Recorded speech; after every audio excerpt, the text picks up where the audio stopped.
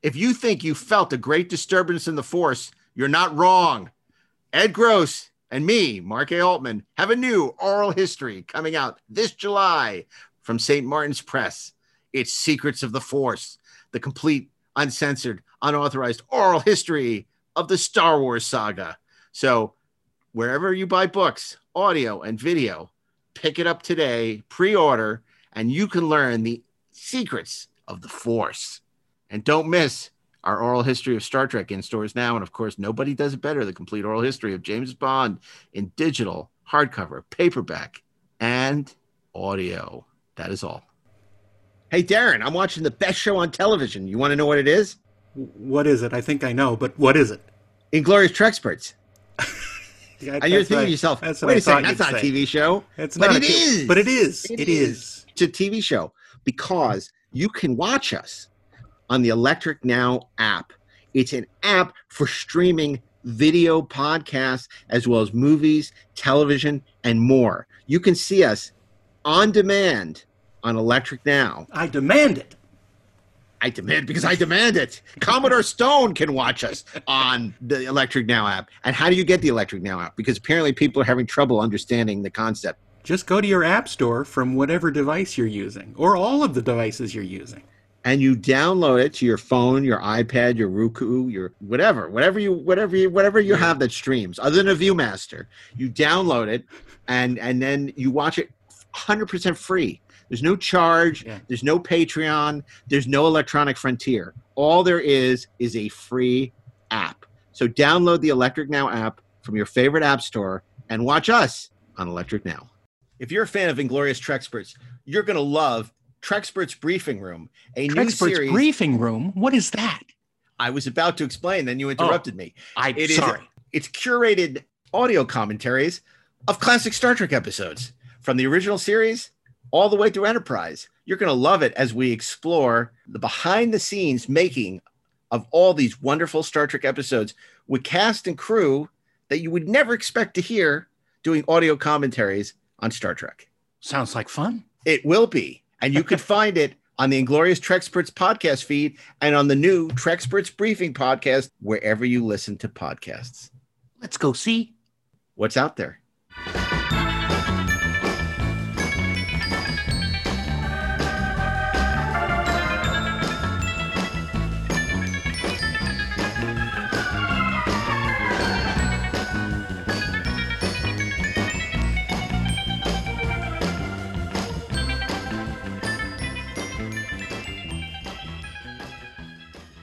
Hey, this is Mark A. Altman. And this is Darren Doctorman, and we are the Inglorious Treksperts.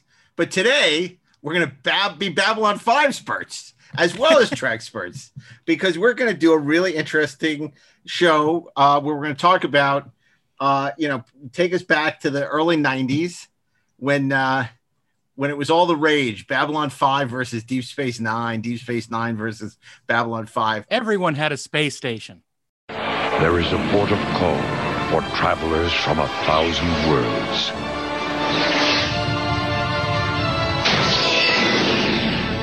A sanctuary for those seeking peace. A haven for smugglers and thieves. And a dream for the future. It is a forum dedicated to the survival of the universe. It is a UN far in neutral territory. It is a space station called Babylon 5. Premieres Wednesday at 8 on Channel 13. Everyone had a space station. It was an unnecessary competition, but, people need to pit things against each other. So what are you going to do? So we thought it was worth, in the light of HBO Max starting to show Babylon 5 again. There's a lot of interest, renewed interest. It'd be worth the conversation. And of course, to do that, we brought some experts on both these shows, passionate fans, professionals, etc. We have our recurring Treksperts from the Burnetwork. He's returning to talk. He was a fan of both Deep Space Nine and Babylon 5. Mr. Robert Meyer Burnett, welcome back. It's good to be back. Always love to trek ingloriously with you boys. So it's good to be here. Our next guest You know, as the writer of such movies as Thor and X-Men First Class. He recently, his new show on Netflix, Dota Dragon's Fire, premiered to much acclaim and attention, and there's a lot of excitement going on. But he's not here to talk about dragons today. He actually, Babylon 5 may very well be the show that he never worked on, but led to the beginning of his career. You have Babylon 5 to thank for that. So we'll talk about that. And joining us for the first time on the Treksperts, we're very thrilled. We're thrilled to have two-time Emmy winner and Colonial Warrior. He worked on such shows as Star Trek Voyager and the Great Battlestar Galactica, but he got his start at Foundation Imaging, where he was the CG supervisor and a visual effects supervisor on Babylon 5. Fortunately, he didn't work on Crusade. So we're thrilled to have with us. We're thrilled to have with us Mojo Adam Leibowitz. Hey guys. How you doing, Welcome. guys? How are you? Good to be here. Good. You were like the I mean, next to Joe Straczynski, there was no bigger cheerleader in the beginning for Babylon 5 than you. You were a big advocate. Probably true. I mean, look, Babylon 5 was my big break, so it was an incredibly exciting time for me to finally be starting some kind of career in sci-fi. You know, the genre I love, and I mean, Babylon 5 was a huge underdog. And honestly, it was Ron Thornton who started the visual effects and really was the visionary behind everything. When he proved to Warner Brothers that they could actually pull off the visual effects with computer graphics, that's what got the show the green light. Because Warner's was worried about the visual effects more than anything, because that's what always put sci-fi shows over the top budget-wise. But once Ron did this demo of some spaceship shots for Warner Brothers, they greenlit the show. Yeah, what people may not realize, because, you know, there was a lot of coverage of both shows and they were often compared to each other. Deep Space Nine was costing $1.5 million an episode. Their actual pilot was closer to $15 million, the Emissary 2-hour pilot. Babylon 5 averaged about $650,000 an episode and shot in a warehouse in Santa Clarita. So North Hollywood. In North Hollywood. Pilot was shot in Santa Clarita. That's right. That's right. And it really was David and Goliath. But I want to ask you, Ashley, you know, look, Joe Straczynski is an interesting character. I think we all acknowledge he's very talented and also very interesting. I say both in a good and a bad way. You know, there was a lot made at the time that somehow Deep Space Nine was ripping off Babylon 5, which I always thought was an absurd contention. Can you sort of remind us of what was going on back then and what this was all about? Sure. You see, a beginning is a very dangerous time. Actually, first, let me just say for the record that, yes, Joe is an interesting cat, but every interaction I've ever had with the man, he has been nothing but a gentleman and kind and just a great, very smart human. So, you know, my all of this is about what, 1996, when the Great Flame Wars erupted. Yeah, sure. In the wilds of the of Usenet, as the fans went at each other, you know, phaser and whatever the hell it is they use on Babylon 5. Over, you know, which show was better? Which show had better special effects? Did Deep Space Nine rip off Babylon 5?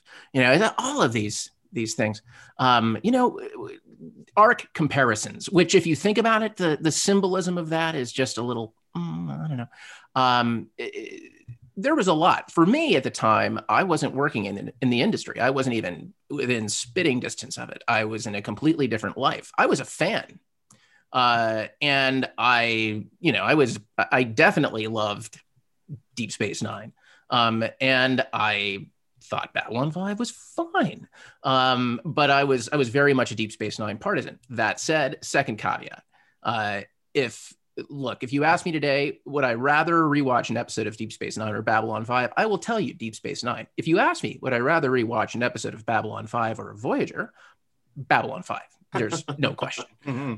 So just to kind of put it in perspective, it's not about, like, for me, it wasn't about being a test pattern Trekkie. It was simply about what I found appealing in the storytelling, and a lot of things that I found myself responding to. I think it was really the first emergence of toxic fandom, to be quite frank. And sort of the first inklings that the internet could be a dangerous place, right? It was a petri dish. Weaponized. Yeah, totally. Like, we should have taken heed, but nobody did, because it was a bunch of goddamn nerds. Everybody just thought that nobody knew what Usenet was, right? Nobody was using it except the super nerds. No one were cared. Slowly going crazy for the same reason that, no one, right? So, it was a different place. It was a different time. I mean, and it was very tribal. My erstwhile writing partner actually wrote this amazing article about how the competition between Babylon 5 and DS9 fans online had all of the earmarks of a religious conflict. It was a really fascinating, very smart piece. And, to this day, I think that he was right about it. But Rob, you remember what this was like. And I mean, the contention that somehow Paramount heard this pitch for Babylon 5 and said, oh, you know what? We're going to take that and do our own Star Trek show, just like the show that was pitched to us. I mean, I give them credit in the sense that I think, I think it spiraled out of control. I don't think it was really Straczynski who was fanning the flames of the plagiarism claim. No. I think it took on its own life. And you got to give them credit in a way. They didn't have the marketing budget and the money and the machine behind them. So they were only working for Warner Brothers. Yeah, it actually helped them to promote the show, having this sort of ridiculous Deep Space Nine ripped off Babylon 5 thing going on. Wouldn't you say, Rob? Yeah, and I never bought into that because, with Next Generation, it was a recreation of Star Trek, sort of a reboot, the Enterprise, you're going out on strange new worlds and adventures. But space stations had been a staple of Star Trek all the way back to the second season, Trouble with Tribbles, when we saw K7 for the first time. And then during the movie series, the Enterprise dry dock had an administrative facility, and in Star Trek 3 you saw the beautiful space dock, which was gigantic. It was huge. And then in other science fiction of the time, there was things like Mobile Suit Gundam that took place on they called them sides, but these giant space colonies that were based on a futurist's version of what a space station would be. And Mobile Suit Gundam, the same design for space stations were used for Babylon 5 it was the same principle, basically. And the name of the actual guy who came up with that idea eludes me. O'Neill. It's the O'Neill space station. The O'Neill space station. So the idea of what Babylon 5 was and the idea of what Star Trek was, I think both organically came out of various, ideas, science fiction ideas, Star Trek ideas that existed. And it's like saying, how many movies? You had Deep Impact and Armageddon. I don't think anybody ripped anybody off. There was just something in the zeitgeist that people keyed on and made into something.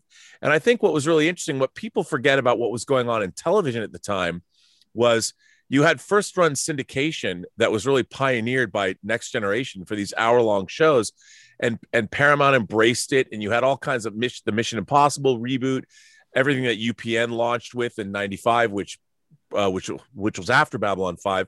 But the pilot movie that Babylon 5 had, The Gathering, was sort of like, it could have been a one-off. It could have been this interesting. It almost was. It almost was. Like, it's a backdoor pilot for a show. I mean, they always thought it was going to be a show, I guess. But I saw it as sort of a really interesting sci-fi TV movie. And even from The Gathering, which I recently rewatched when it was put up on HBO Max, I was like, wow, when I first watched it, I thought it was a little stilted and maybe the production values weren't the production values of Star Trek.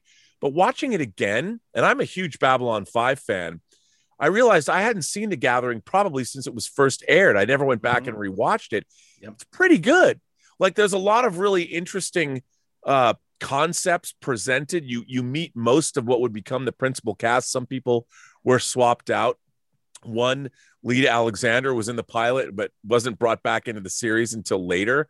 So it was it was something that was unique and fresh, and the gathering predated Babylon 5. I mean, predated Deep Space Nine's pilot.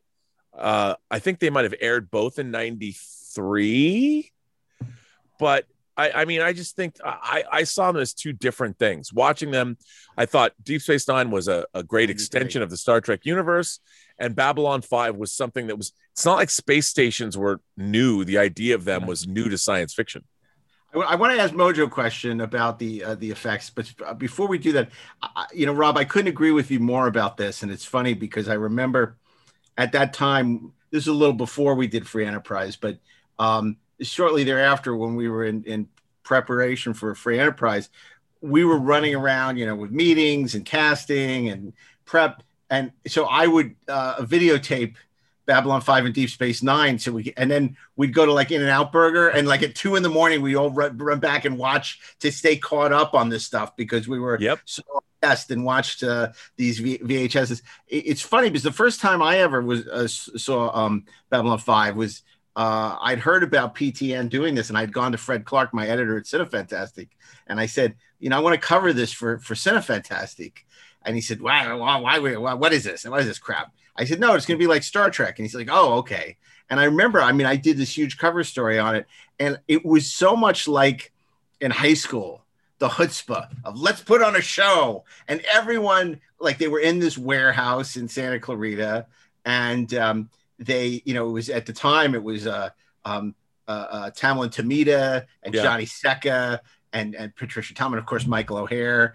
And they all were, it was so great because you're so used to going to the sets where everything is so regimented and everything is so, they just wanted people to cover this. They were just like, go, enjoy, walk around. And the sets, like the Star Trek sets, but perhaps even more so, were all like the whole thing was just like being on Babylon 5. Like you would walk through the Zocalo, and then that would connect to another set, and that would connect to another set. Although then parts of them were very modular and would be completely redressed the same room over and over again. But it was just filled with all these the sets of the space station. You really get lost in it, and there was something really cool about it. And I love the fact that they were that kind of going up David and Goliath, where it's like, yeah, we know Star Trek has all the money and has the IP and all the interest, but we're going to try and do something cool. And of course, Joe Straczynski had this really, at the time, very novel idea of doing a quote unquote novel for television, this highly serialized show. Although you wouldn't know from the first season, which is probably its weakest season, unless, for others who would say 5. But before we get into sort of talking about what we think of the show and how it compared to Babylon 5, I want to ask Mojo, because Mojo has been very active in sort of upgrading effects. It goes back to your pitch on the original Battlestar Galactica, where you wanted to redo the Living Legend, and you did a test, and it was fantastic, even before the Star Trek restorations or the Star Trek stuff. And then you've been aggressively pitching Deep Space Nine, redoing the effects on Deep Space Nine so it could be released in high def or God willing 4K. Now this, I think, came as a surprise, this whole Babylon 5 thing, which you've been championing, but this is not what you were championing. This is a 4K scan of the live action. And all they really did was up-res the VFX. They didn't do anything new with them. It's not the ideal way to potentially do this. And in fact, Babylon 5 was shot in widescreen. It was the first show to do so, but it aired in 133, even though it was shot in 185. And even now, after the restoration, it's still being aired in 133. So I'd love to, in the pillar bar format rather than widescreen. I'd love to hear sort of your take on what you think of what HBO Max has done with it, if it lives up to what your hopes were, what your hopes had been, and, sort of what went off the rails in that sense. Well, certainly the new 4:3 version is the best way to watch the show. When we were making the show, we knew they were shooting in a way that would protect for widescreen. All the action was focused in the middle of the 4:3 area. And they just made sure on the sides of the frame, there were no crew members hanging out or wires. So eventually they could expand the frame and make it widescreen. The visual effects weren't quite that simple. Obviously the computer graphics thing was brand new, and a lot of people may not remember, but Babylon 5 was the beginning of the CGI industry. It wasn't some big ILM movie. It was Babylon 5. And we kind of made everything up as we went. And we were doing everything 4:3. And honestly, I'll admit, I think there might have been one or two memos about, keeping in mind that maybe one day the show would be HD and widescreen. But we were so slammed just getting the 4:3 version done. We're just like, let's just make the best show we can now, because HD is barely a blip on the radar. So we just made the best show we could in 4:3, the way everyone was watching it. And the problem is, when they did the DVD sets, they could open up the live action, but not the visual effects. There was no extra information in the visual effects. There was no way we could have rendered widescreen information back then. So they just chopped off the top and bottom and zoomed in to make it widescreen. So that already loses 25% resolution, and it looks terrible. Yep. The other problem that most people aren't aware of is, for reasons I still don't understand, they mastered the DVD set in PAL. Now, visual effects, to save render time, are rendered at 24 frames a second and then expanded to 30 frames a second for broadcast. So for the DVD set, the visual effects and any shot that combined live action and visual effects went from 24 frames a second to 30 frames a second, and then for the DVD set to 25 frames a second, and then back to 24 frames a second or 30 frames a second for the American release. So that completely destroyed the image quality, the frame rate was destroyed, it created huge amounts of aliasing. And for 10 or 15 years, whenever it came out on DVD, I've always heard people say, I still love the show, but wow, those old 90s visual effects don't hold up. And they don't realize it was really a huge problem of standards conversions and cropping and zooming. And I've always personally, unless we had the opportunity to go in and redo all the visual effects in widescreen, I've always wanted them just to release the 4:3 version, the way the show was meant to be seen, the way it was really framed, and certainly the way the visual effects could be seen without being all scrambled. So that's why the 4:3 version is really the best way to see the show. It was the way it was intended to be seen. It's the only way the visual effects can actually be seen and retain the information we made. Right. Darren, you're not a huge Babylon 5 fan, if I'm characterizing that correctly. Yeah, I never got into it. But that doesn't mean that I didn't enjoy what they were doing. I watched it and the pilot, and I thought it was fairly interesting. The acting seemed a little bit stilted, and the writing seemed to be a little bit too much. But I liked the world that was being created. I thought it was interesting. I liked the designs. I liked the visual effects. I thought that the sets looked a little cheap, but not too bad. And it's interesting because when I got to visit the sets later, I thought, wow, they did an amazing job lighting these sets, because in person, they're terrible. Mm-hmm, so on TV, they looked way better. But I grew to enjoy it more. And as they started to establish the new characters and expand the stories a bit more, I got a little more into it. But honestly, in those days, I wasn't watching much TV anyway. So, but I always remembered that it was an interesting alternate sci-fi thing to watch, and anything more in the world of sci-fi that's interesting was a great thing. But they were very aggressive about set extensions in an era when nobody was doing that. Mm-hmm. Like, when they were in the garden and you would see like the tram and the interior of the station, there was a lot of stuff because they never went on location. Oh, go ahead, Mojo. So when I forget if we were already shooting Babylon 5, we might have been. I got a tour of the DS9 sets, and it was fascinating because the DS9 Promenade set, absolutely phenomenal. I mean, this huge, amazing set. That's a set you get lost on and really feel like you're on a space station. And when I was on these sets, I was thinking, my God, this is just amazing. This really feels like I'm on a space station compared to our tiny Babylon 5 sets. But the interesting parallel was that because Paramount had, almost unlimited money to spend on prepping DS9, they built these amazing, huge, incredible sets. And Babylon 5 knew we would have to resort to CG augmentation, set extension to make our world look a little bit better. But the issue on the DS9 sets, yes, they were huge, But to really film them properly, you need to fill it with extras, and you have to light it, and you have to set decorate it. And on a weekly TV show, they rarely had the time to actually fill the set with what they needed to make it look as big as it was. Plus, so to get the DS9 sets. Plus, to get the scope, you had to be outside of the stage. Right. And so the DS9 sets were a lot more impressive in person. Yeah. But I think on screen, Babylon 5 wound up looking like it had maybe a little bit more production value. That's because exactly we knew right. we had to augment stuff with CG from the beginning. That's completely true, because Deep Space Nine, they were very proud of the fact that it was one of the first 2-story sets where, like, the promenade, actually they could film up on the second level. But it was such a pain in the ass to get the boom up and to get, the lights and the grippage and everything, that they very rarely did it. And even if you look at Quark's bar, it goes up multi-levels, but it was always so, time consuming to try and do anything that was very ambitious. That's why you also don't see a ton of stuff where they're looking down from the second level, or you're going up, or, and because they didn't do a ton of Steadicam either, No. They didn't do the Aaron Sorkin walk and talks, even though they could have on those sets. If I remember, I think the DS9 well sets, thought out. I think the sets, if I remember, cost like maybe $7 million just to build the promenade. But Babylon 5 sets, they were all decorated from IKEA, basically.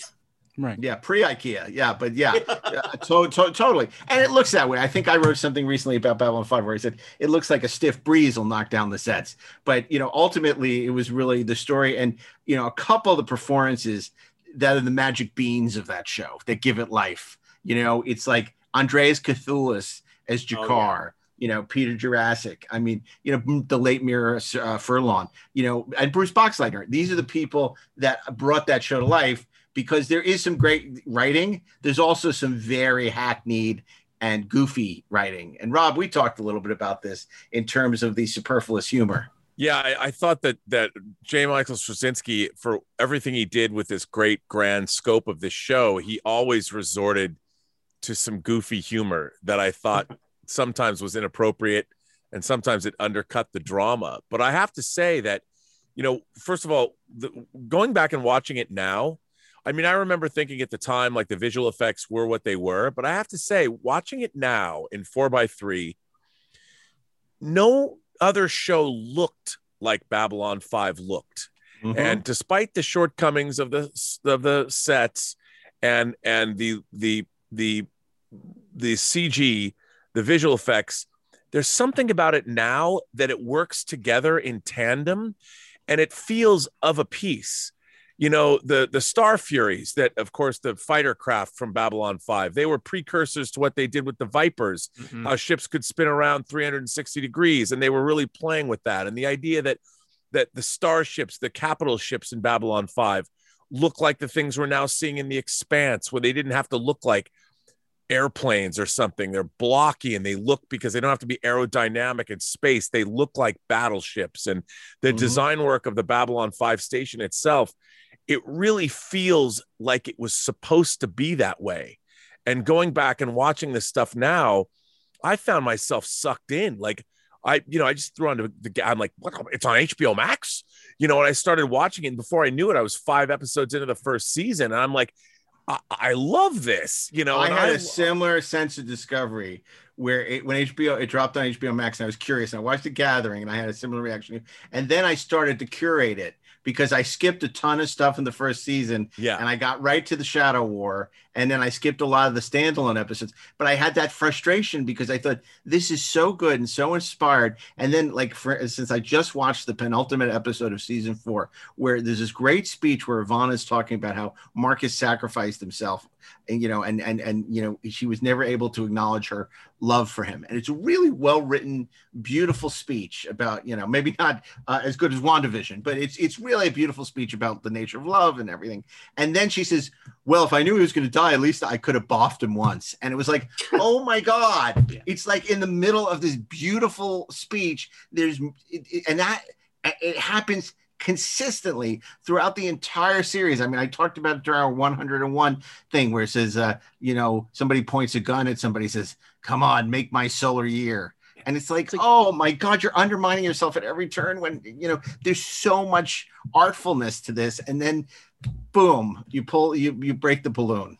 It's the number one thing I think that can undo a show, right? Which is just losing mastery of tone. And the thing I would ascribe that to, aside from the fact that I think that Joe has a pretty cheeky sense of humor, and I think sometimes can't resist the impulse to do those things, is I think the thing that hurt Babylon 5 the most was the fact that it was 22 episodes a season. I think that if that show were sold today to HBO Max and it were 8 to 10 episodes a season, and all you had to do was like the good shit, I think it would be a different deal, because then you wouldn't have him trying to bang out like 22 to however many episodes. He wrote most of those scripts. And he was writing it himself. Yeah. Yeah. Which is insane. P.S. Which is like, if nothing else, it's like, doing the Iron Man thing. It's like, I don't know, like what you get at the end of it, except tired. But I do think it shows sometimes in the writing, and just in, if you think about as well, he's writing it, right? He's running it. So I'm sure that he's there all the time. Like when it's being shot, like I'm sure that he was sitting in post a lot. I can't imagine him not being in post and giving a shit what those cuts look like. Like you saw what he did in post later.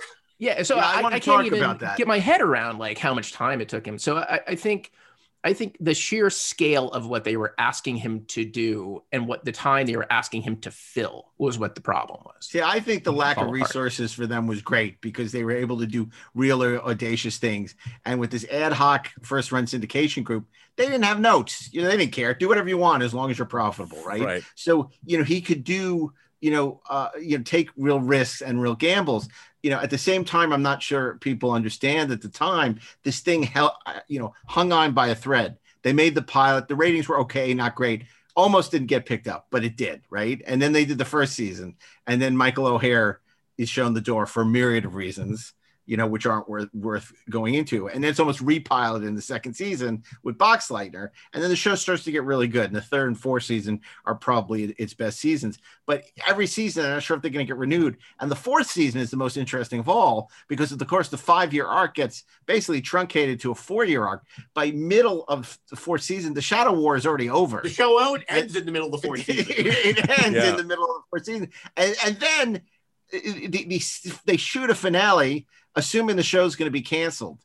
Then the show is renewed. They pull the finale and hold it a year, so that they plug in another thing that they shoot during the fifth season to be the fourth season finale, so they can use the finale they actually shot to be the show finale. Yeah. So it's really a fascinating, fly by night. I don't mean that in a critical way, just like, dance that they're doing. Because again, it's not one of these. It's not the crown jewel of the Warner Brothers empire. It's an afterthought, and it's amazing that in a way that when TNT picked them up, you think, oh, this is great, they're saving the show, but really the show was over. It was just so they could say the 5-year arc went 5 years.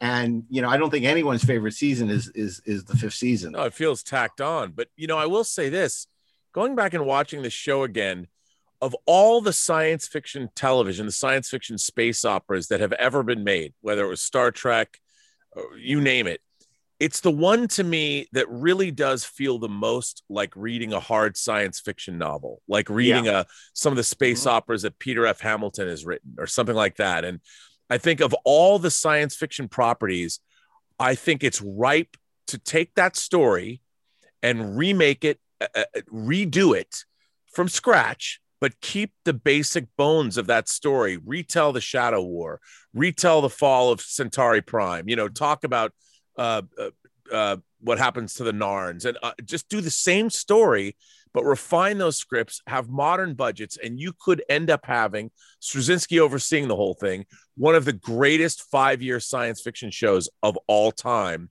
by going back and retelling what's already there, because it already works. That show gets really scary. I mean, when the Psi Corps is introduced and the shadows are introduced, and with the Vorlons, there's so much cool stuff. You could even retain all of the designs and just update things and make them more modern, and it would make a hell of a remake. Yeah, and Walter Koenig is actually quite good as Bester. Yes. You know, you forget how good he is in that show. And it's nice to see him get the opportunity to play that character. And a lightsaber can't kill him. Oh, no, true. wait, that's Beskar. But you know, it's interesting because I don't think necessarily the resolution of the Shadow Vorlon War is so interesting in what their agendas were, but the character stuff that's going on throughout. I mean, when you look at where Jakar, for instance, starts at the beginning of that show, where he ends up as this really noble guy when he just seemed to be like that's terrific. And Peter Jurassic seems like the comic relief. I mean, even, you know, less successfully was the late Stephen Furst, you know, who starts also as comic relief. He pretty much stays as comic relief till the very end. He was also the chairman of the social committee, wasn't he? Yes, he was. That means you have to drive him to the Food King. It's a great character, and the real unsung hero, of course, is Bruce Boxleitner. And I'm partial. Rob knows we produced the Sci-Fi Universe Awards for many years. He was a big supporter. He was a host, one of the nicest guys. Always a man of his word. And he fights for the users.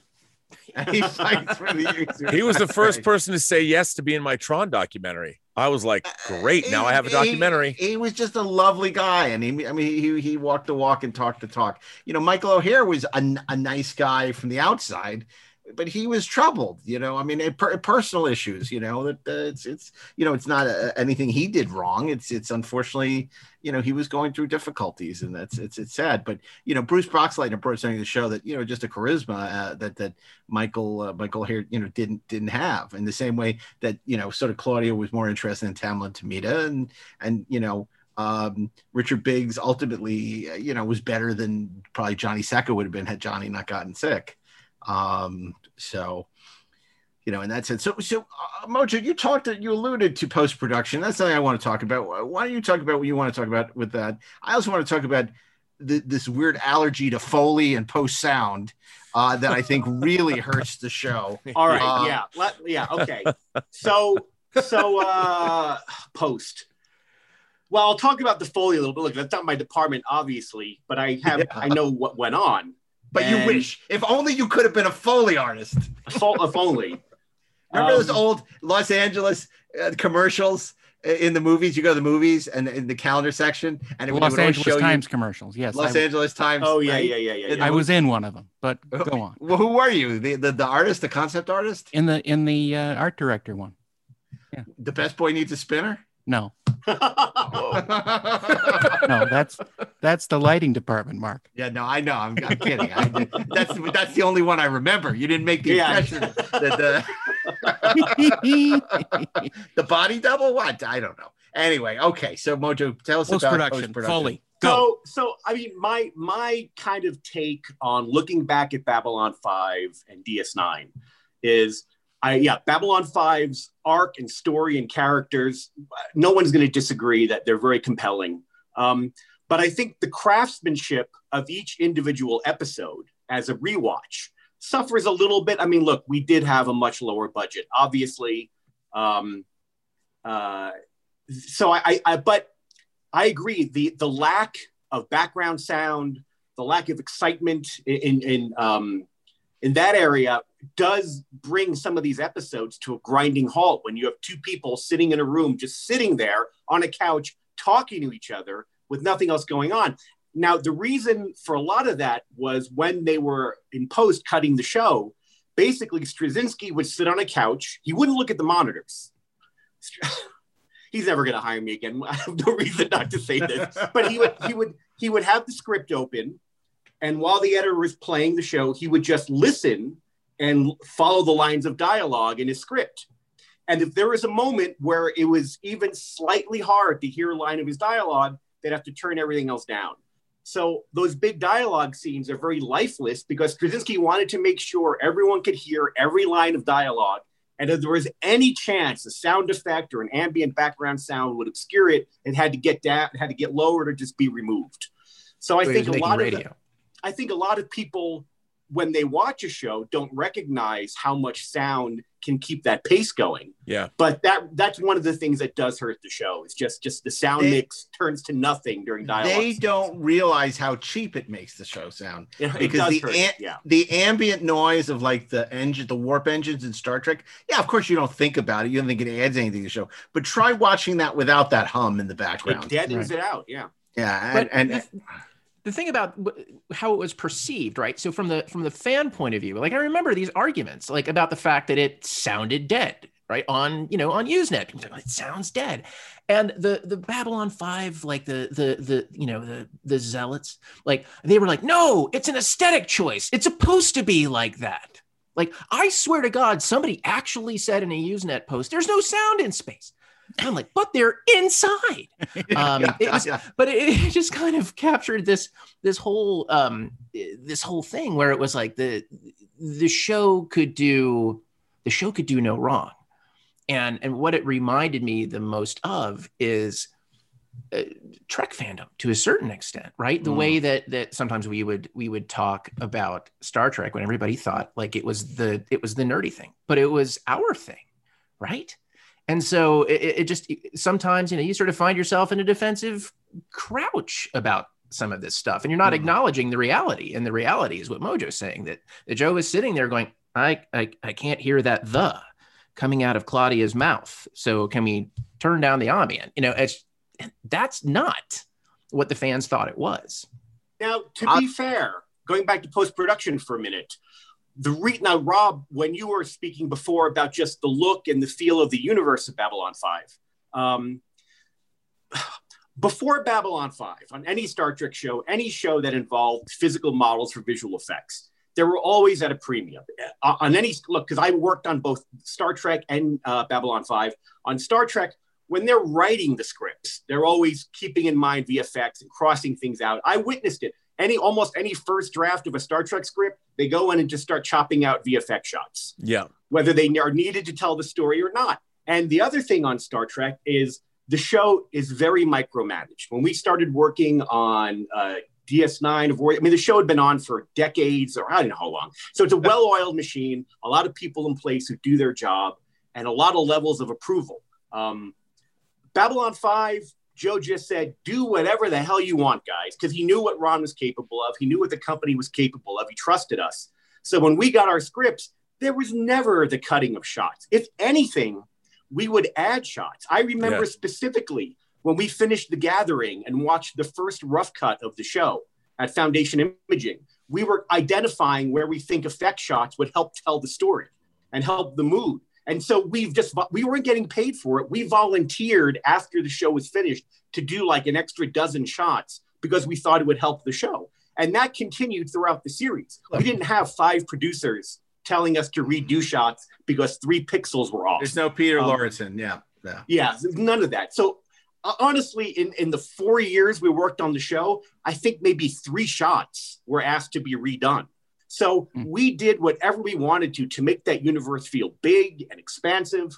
And the sound in the live action may have been lackluster for the reasons we discussed, but in all those space scenes and the space battles, especially Severed Dreams, the sound is phenomenal. The shadow ships look great. The sound effects are scary. Oh, the screeching sound, hyperspace is great. That's all great. But I can't get over the fact we're supposedly on a Minbari ship, which, obviously was just a redressed hallway on, Babylon 5 with some curtains. But, they're walking and it's supposed to be deck plating and it's clearly asphalt. They're clearly walking on, and it's like, this is the easiest and cheapest thing you could do is do freaking Foley and make them sound like they're on a spaceship and add a little beeping and booping in the background. So it's to ambience, to create an ambient, like an ethereal ambience on the Minbari ship. That's different from the control room of Babylon 5 or the war room on Babylon 5. But they didn't have their own unique sound environments.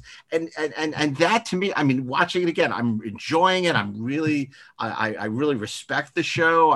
The performances, but it's just like, oh my God, this is like TV 101. And it's like, it gets me nuts, obviously. I keep thinking about this, but Like I was a big fan. I'm still a big fan, as you all know, of Star Blazers. That we know. People know. Well, in Japan they remade Star Blazers in the 2012. So they did it. The original show is called Space Battleship Yamato. Then they redid it. They basically retold the original story of that first season as Space Battleship Yamato 2199. It's the same story, but it's incredibly more sophisticated. And the characters and the writing was incredible.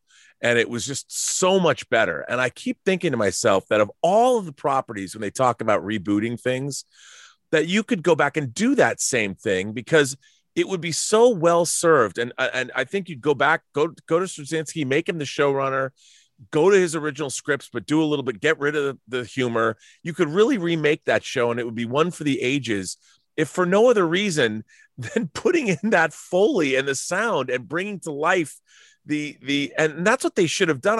Like with you, Mark, I'm watching these episodes. I'm like, okay, you spent 6 years rescanning it. Why not do a new sound mix? They did that for Next Generation. It was 2-channel stereo and they remixed it in 7.1 DTS. Why not go back and do that with what you have?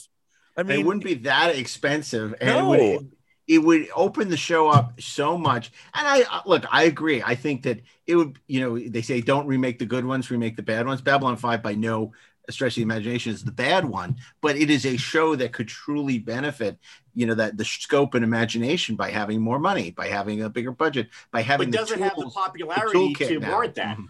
No, I mean, you would fight that but I would say, look, we're going to make this.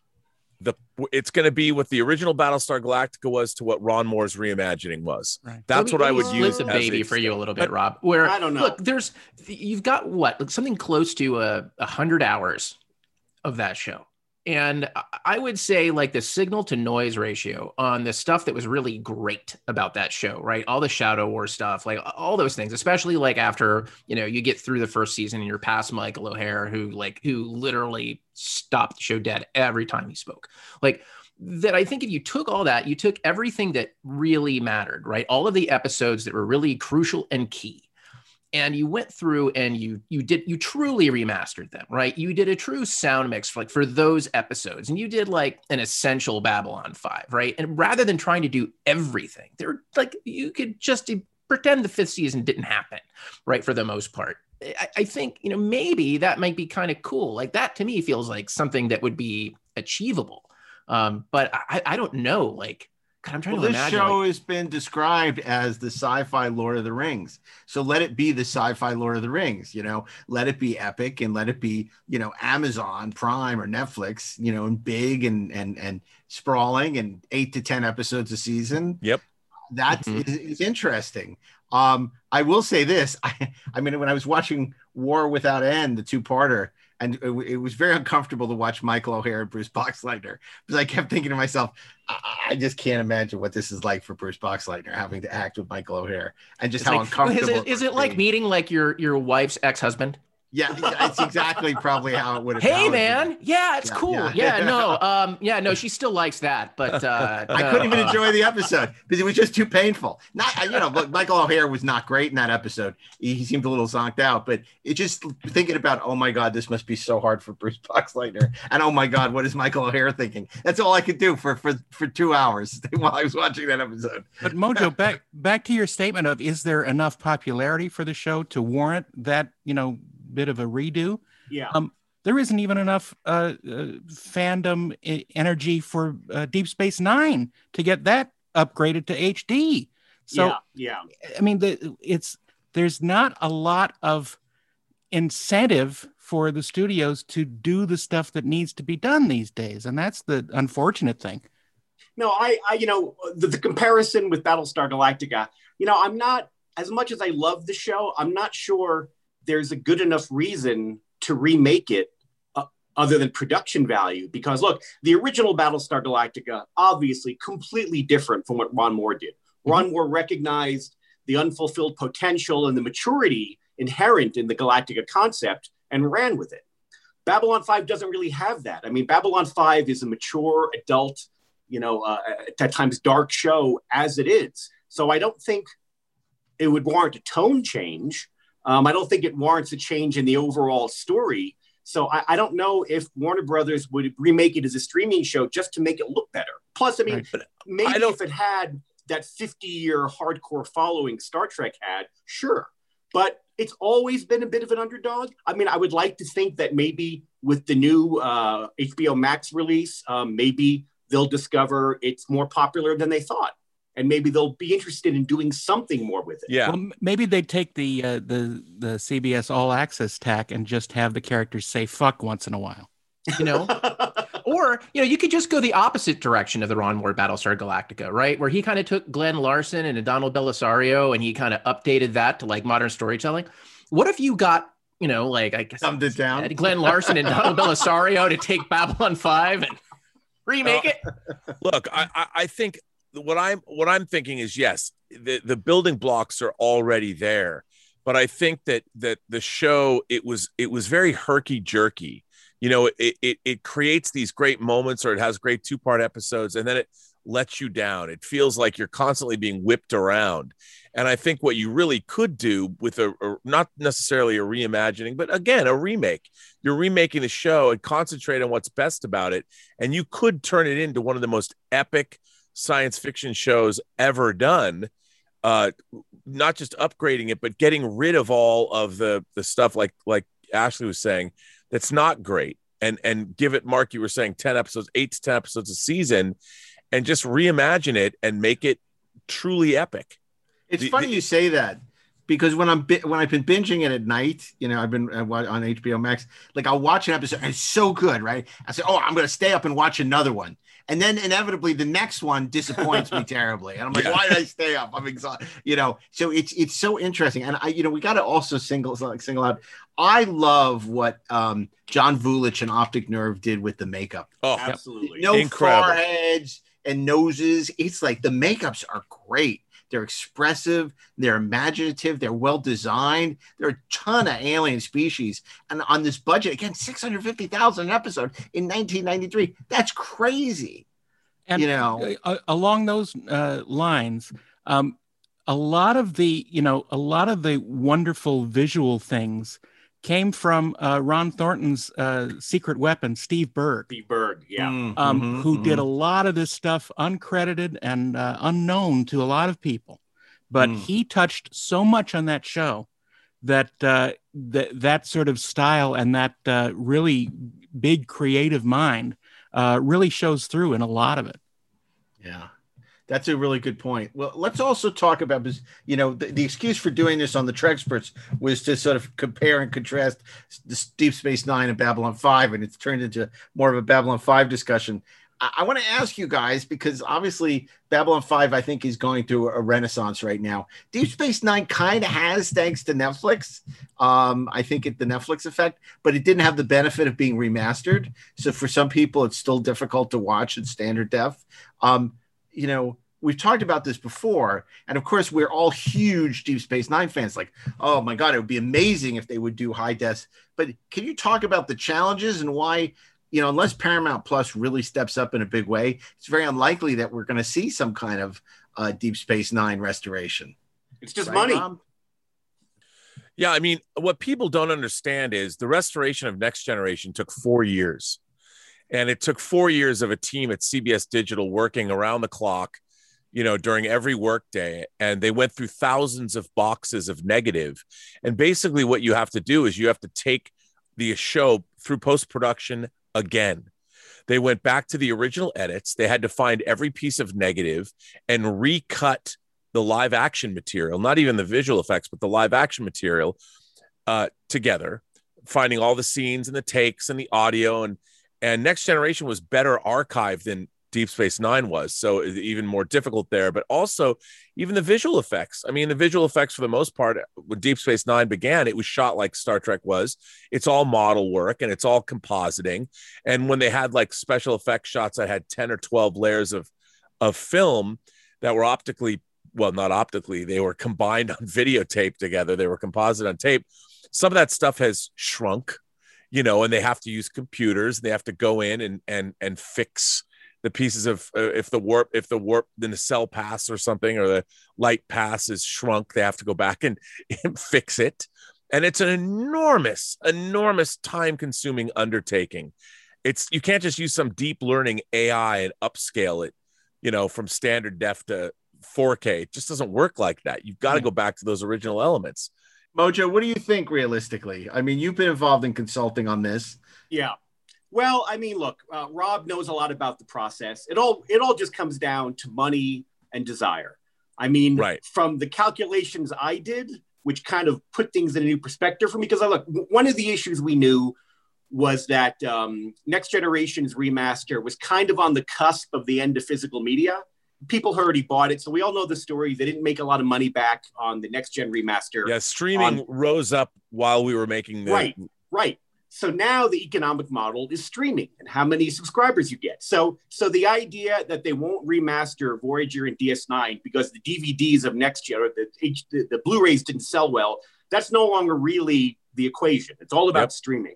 And the rough calculations I did said that for the cost of maybe 5 or 6 episodes of Discovery or Picard, you could remaster all 14 seasons of DS9 and Voyager. Because they're spending so much money on these new shows. And I would say, look, when CBS All Access started, I can't tell you how many times I read CBS saying Star Trek is the crown jewel of CBS. We respect this property more than anything else we own. Well, then let's see it. I mean, if you spend the money to remaster Voyager and DS9, no, there may not be a legitimate path an accountant could write out to how it would be profitable.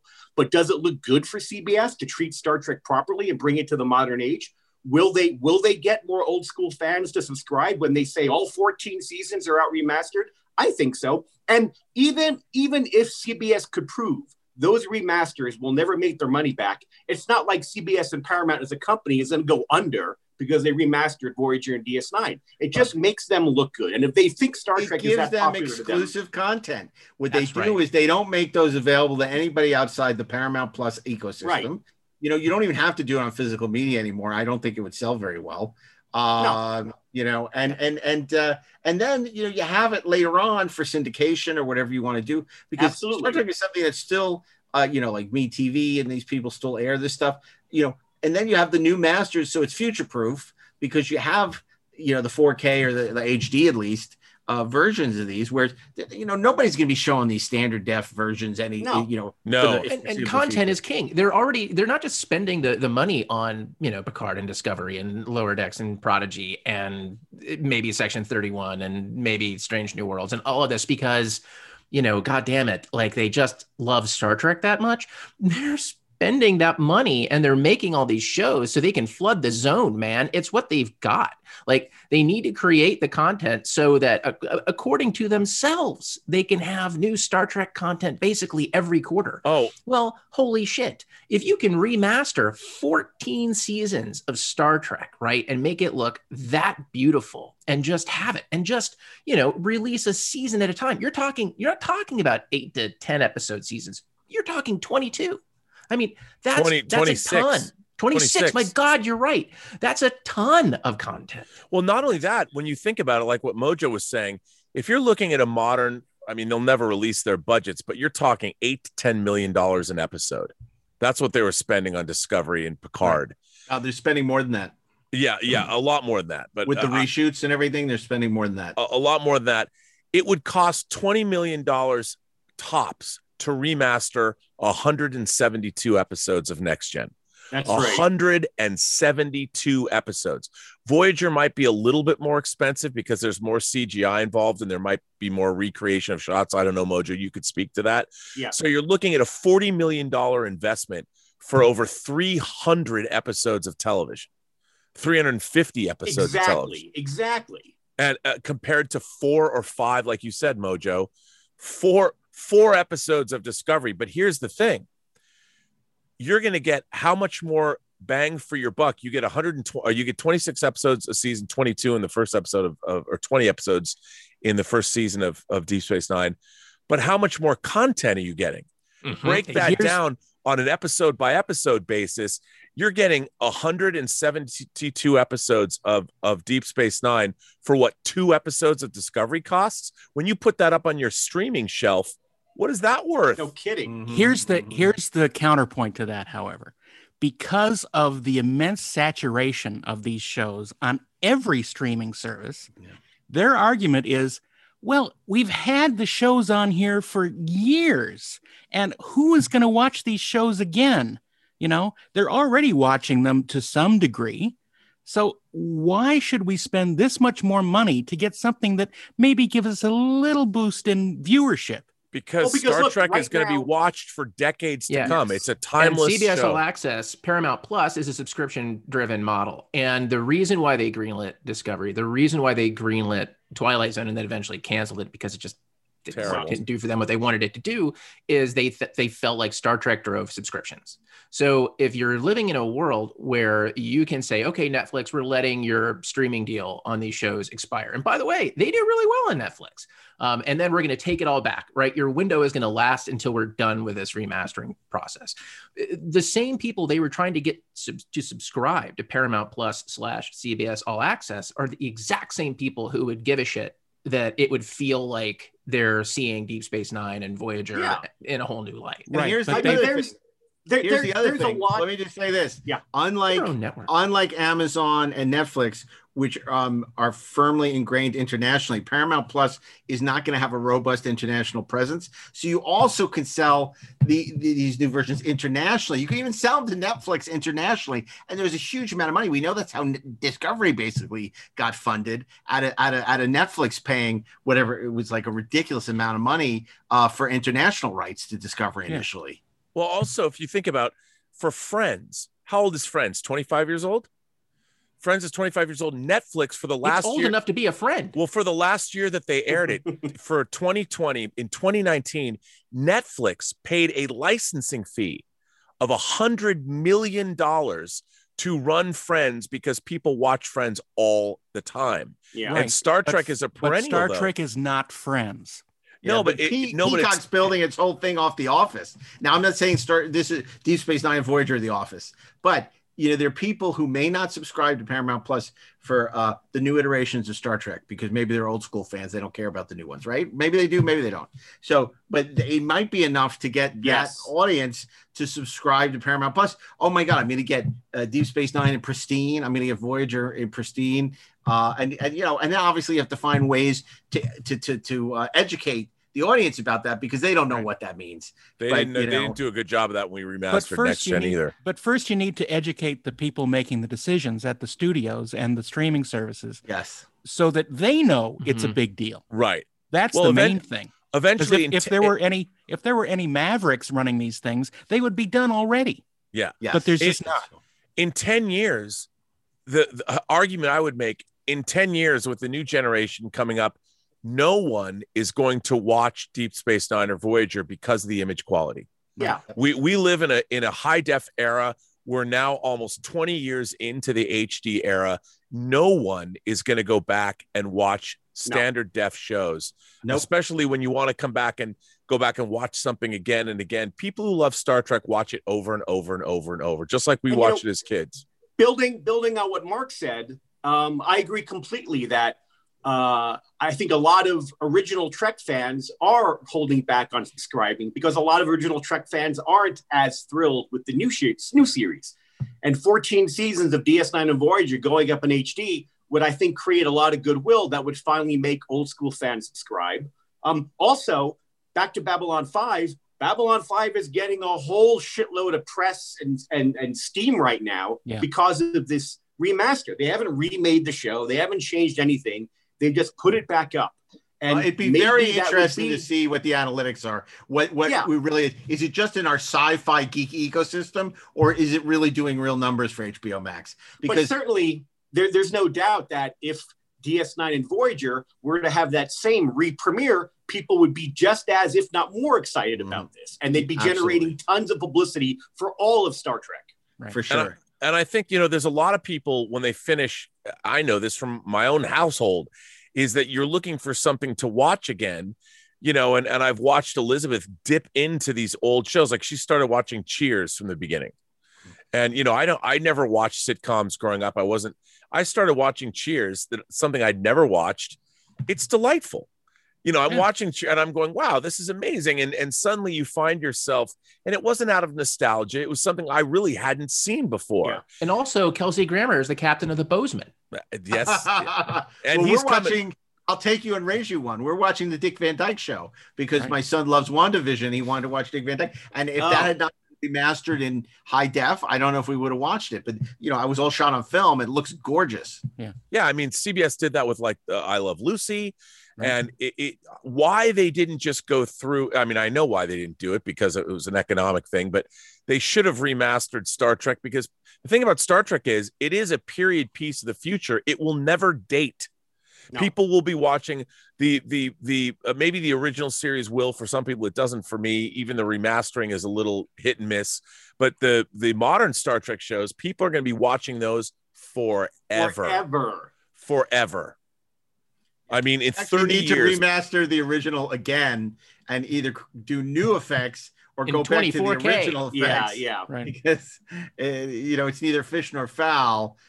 You know, because they just didn't put enough money into it. Which is also another simple reason for CBS to remaster all of Star Trek in HD is, look, if one day they decide to sell Star Trek to someone else, they're going to get a lot more money if all the shows are future-proof and in HD.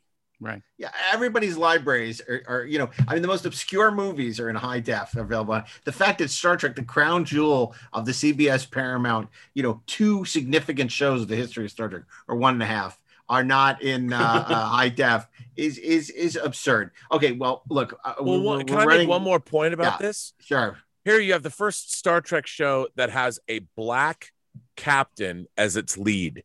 And the first Star Trek show that has a female commander of the starship. 2 shows that should be getting reinvented, looked at all the time in this day and age, and they're not available. So couch it as it's racist and sexist that you haven't mastered Deep Space Nine. Look, you do what you got to do. And in fact, you know, take some of the marketing money for Prodigy, you know, which Kate Mulgrew is Janeway, and put it into Voyager. So these kids that you're supposedly trying to get into Star Trek can actually see Star Trek. You know, if they're going to see Janeway on Prodigy, let them see her on Voyager. You know, I would argue I never standard def. I never used Prodigy. I was on America Online. I like that one song they had. Oh, Jesus. Okay, smack my okay. I'm going to smack you up. So before we go, I want to ask you, you know, favorite episode of Babylon 5. Look, on our 101 countdown, we talked about Severed Dreams. President Clark has announced that the attacks will continue until the Mars Provisional Government accedes to martial law. So far, there's been no reaction from any of the outer colonies concerning these attacks. Jane, I'm sorry to jump in like this, but we have to... The colonies at Orion 7 and Proxima 3 have just broken away from the Earth Alliance in protest over the bombing of Mars.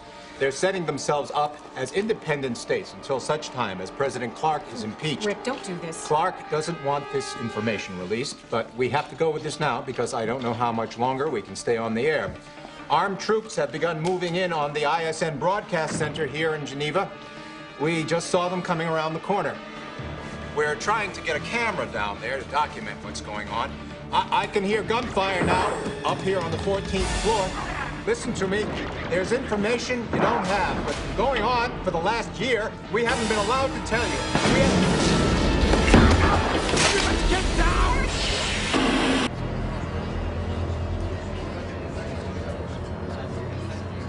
Major Ryan, Captain, we just jumped in from Orion 7. They've declared independence. We've heard. What's the reaction?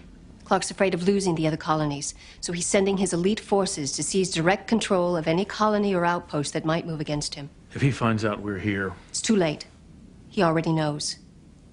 We intercepted attack orders relayed to the Agrippa and the Roanoke. They're hooking up with some heavy reinforcements on the way in.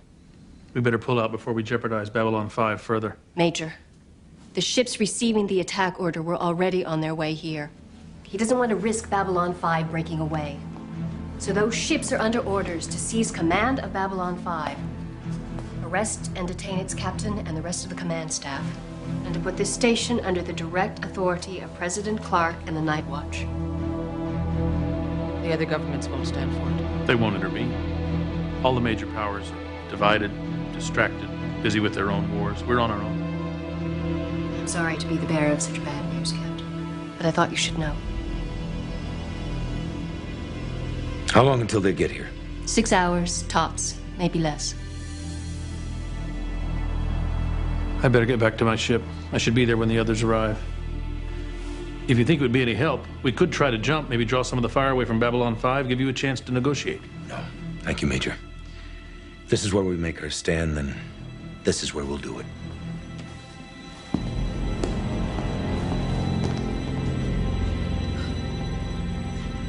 I know we were all hoping to avoid a head-on confrontation with Earth, that somehow we could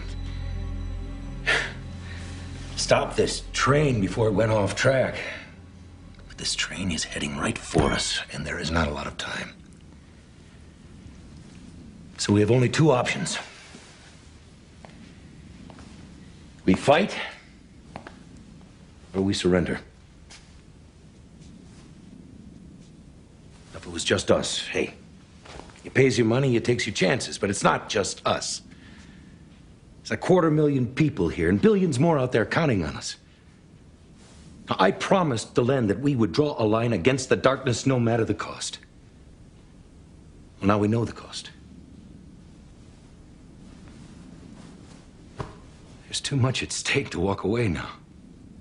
If we surrender, they'll court-martial us. If we fight and lose, they'll probably kill us. They probably will at that.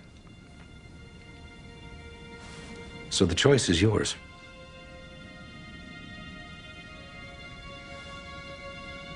I say fight. Fight.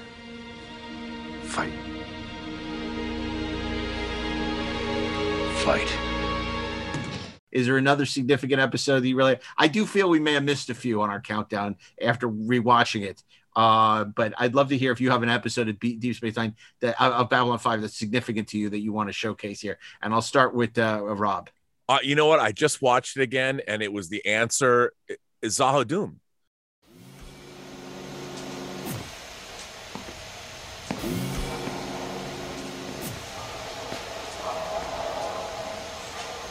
I let him go. But there is a price tag attached. You've been trying to help me so we can understand each other. It's not what I want anymore. I want you to teach me how to fight them, how to beat them. Because sooner or later I'm going to Zahadum. I'm going to stop them.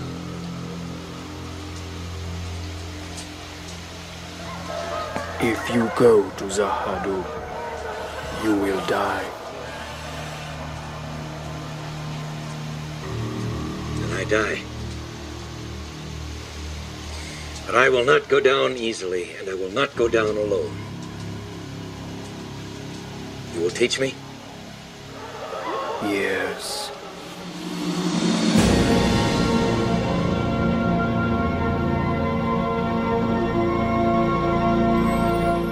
Yeah. Which was the final episode of what, season two? Was it three? I think it was three. Yeah. Zahadum, where Sinclair, the wife comes back, you know, and Melissa Gilbert, and it was, I mean, talk about sticking the landing. That was a scary episode. I really like Zahadum, and great effects too for Zahadum and the jump. Yeah, the jump shot was great. John did a good job with that. Yeah. Really nice. I agree with you, Rob. That's a great episode. I really like Geometry of Shadows, which was a terrific episode. I mean, most of the shadow stuff was great. Yeah, you know, and then some of the stuff at the end when the war is ending is pretty good too. I missed the Foley, but okay. So Mojo, what about you? Favorite episodes? I think Coming of Shadows is one of my favorites. Mm-hmm. Coming of Shadows is really where, I mean, the shadows really become a major force in it. It was really the beginning of the change and dynamic between G'Kar and Londo. Yep. A lot of things really started picking up from that episode. And it was also the first episode I got to direct a space battle on. So it's a little dear to my heart. But I rewatched that one recently, and it does hold up as a great episode. There's a lot of dark foreshadowing in there that I really like. And Mr. Morden is creepy. Oh, he's such a great character, man. He really is. You know, did you see the episode where Bryan Cranston is the ranger, the captain? Yeah. I love it. I love it. That was just, you know, it was hysterical. What about you, Ash? Favorite, maybe other than Severed Dreams? Yeah, I mean, look, I was gonna go with Zahadum, basically because it shows off everything that I actually dug about that show. Like, and I like when it kind of got into the mythology stuff in an interesting way, and it showed it versus kind of talking about it. Mm-hmm. And like in a way that kind of hits you emotionally. Like to me, like that's the stuff that like where the show is firing on all thrusters. It's like, yeah, it's like I loved like so much of like the idea behind so much of the special effects. I love the fact that like it was so pioneering in, you know, how physics works in space. You know, it's like I loved all of that.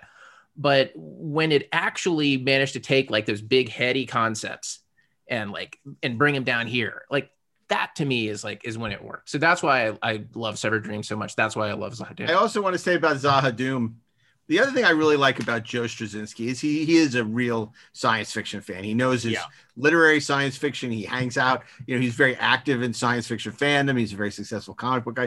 But the casting, some of the people that he threw roles to, like Jeff Corey in Zahadum, you know, dig like the Troglodytes do, you know, Leonard Nimoy's old acting coach who had been during HUAC had been blacklisted. I love that Jeff Corey is one of the shadows. I think that's really cool. And then, you know, like some of this guest cast is great. Not a great episode, but Michael York is King Arthur. I mean, there were a couple of really inspired guest casting, and you know, it's really a shame. What about you, Darren? Any episodes that you single out as being really? I look forward to the future of having one, because I enjoy your guys' enthusiasm about it. So I am gonna be able to watch it through now and enjoy it from the beginning. Well, before we wrap up, the one thing I want to say, you know, look, we lost a lot of great actors from the show. It's really sad that, you know, Michael O'Hare passed away recently. Mira Furlong, who's super talented, Richard Biggs. But the one that hit us hard, and you're not going to hear this on any other podcast, was Jerry Doyle. Because of course, other than Ashley, we had a remarkable Jerry Doyle experience.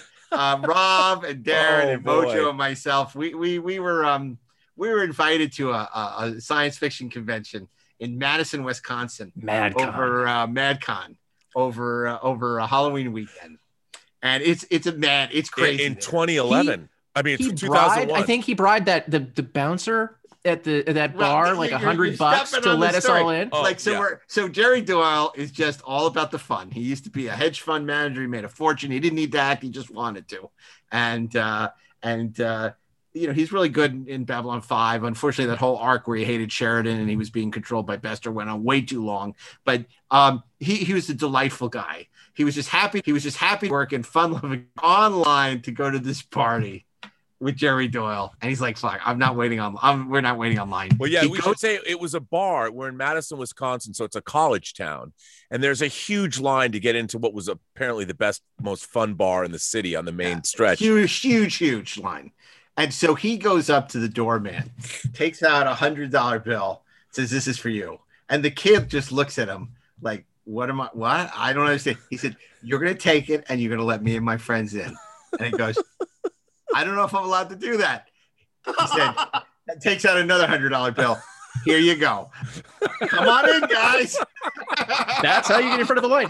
And the thing that I remember most, other than I feel like we went back to our hotels carrying a lot of beer that we'd stolen from a fraternity, was a fraternity that had about 5 inches of beer on the floor. Do you remember? Yes, that we were waiting. We were sitting on a dais, and he's like in this chair, like he's like Colonel Kurtz, and it was mind-blowing. We went to a frat party that the fraternity, I guess one of the kegs had exploded or something, and literally all over the floor, and it was like it came up past your ankles. Well, you should have been. You should have been. We're all out of college for over 10 years by now. This was like, I mean, this literally was old school. This was pathetic. You should have been there with Stephen First. This was actually this was in October of 2001 because Steve Krazier went went with us, and they kept That's stopping right. him, thinking he was an Arab terrorist. We told the story. It was right 3 weeks after 9/11, and we were, one of our other guests was Steve Krazier, and that was when, because he has vaguely Arab features and Middle Eastern features, and so he's a Jew from Chicago. But so this is the greatest thing. So they pull him aside to, off this plane. And Harlan Ellison comes out and says, "What are you doing? This guy's a Jew from Chicago. He's not going to blow up the plane." And Steve and everybody was walking on eggshells because it was right after 9/11. And she's like, "Harlan, please don't help me." And it was so crazy because then we got on a plane and it was like 10 people because we were going from the airport to Madison. We were going from a bigger airport to Minneapolis. We were going like tiny little puddle jumper. And I remember, Harlan was like, "Well, what was he going to do? How is he going to stand up with a gun? You can't even stand up in here. It's so small. How's he going to hijack the plane?" And everybody's like, "Harlan, shut up." Actually, I have to tell, since you brought him up, there was a bookstore, a great used bookstore if it was Milwaukee, I think it was Milwaukee, in the airport. And I went into the used bookstore by myself and I got a few books. And Harlan Ellison comes up behind me. He goes, "Let me see what you're buying." And I bought Roald Dahl's Switch Bitch, which was 3 novellas. And he looks at it and he looks at me, he goes, "You're all right, kid." Nice. I remember it was like 10 years later, we ran into Harlan when he was promoting his City on the Edge of Forever graphic novel. And I think what Steve said to him, he said, "Oh, Harlan, good to see you. I haven't seen you in a long time." He goes, "How do I know you?" Because remember in Madison, you tried to help me with the TSA. Oh, we were going, "Oh, I remember you." Mark, your Ellison sounds like Marty Scorsese. Have you ever seen them in the same room together? That's true. Certainly not now. But that was a super fun trip. It was a really fun trip. I think we put the convention out of business, but I think it was we had a really good time. I mean, that was like, because it was right after 9/11. Everything was really tense, and this is the first time I think any of us. It was Halloween, right? Yeah, it was Halloween weekend. Yeah, and Halloween is huge in Madison. Yeah, that's why the line was around the block at the bar, and it's like everybody's like, "Oh, you're not getting in here for 3 hours." It's like, well, if you're with Jerry Doyle, you are. That was 20 years ago this year. Wow, yeah, that's crazy. Yeah, Jerry Doyle taught me everything I know about how to get into a bar. But Jerry was such a sweetheart. He was the best. Such a good. I mean, I remember, just spending time with him on the set when I used to do those things for Cinefantastic. But we really had a good time with him in Madison. He was, I was really sad to hear. I mean, he was a big right-wing nutcase, and he had a conspiracy theory talk show I think he settled in Vegas and had a right-wing conservative talk show in Vegas. And I still liked him, which shows you what a great guy he was. So it was really sad. And then, we've told this story before, Richard Biggs, right, Rob? That was another thing. We ran into Richard Biggs in Vegas when Sci-Fi Universal was doing Sci-Fi Kids Day.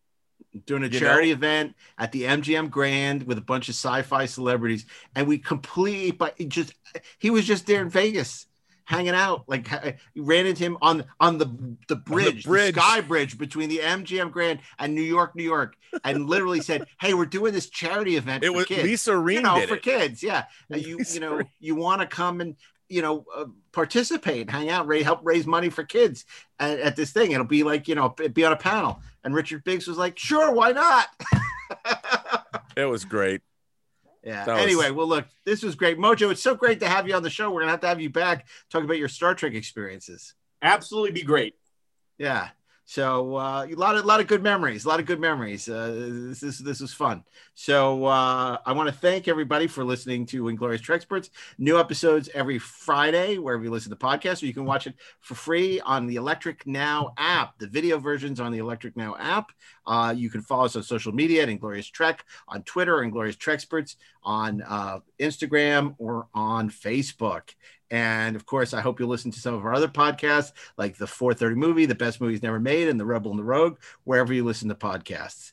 But until next week, on behalf of Mojo, Ashley, Robert, Darren, and myself, Mark A. Altman, keep on trekking. Ingloriously, of course. all alone in the night. Engage.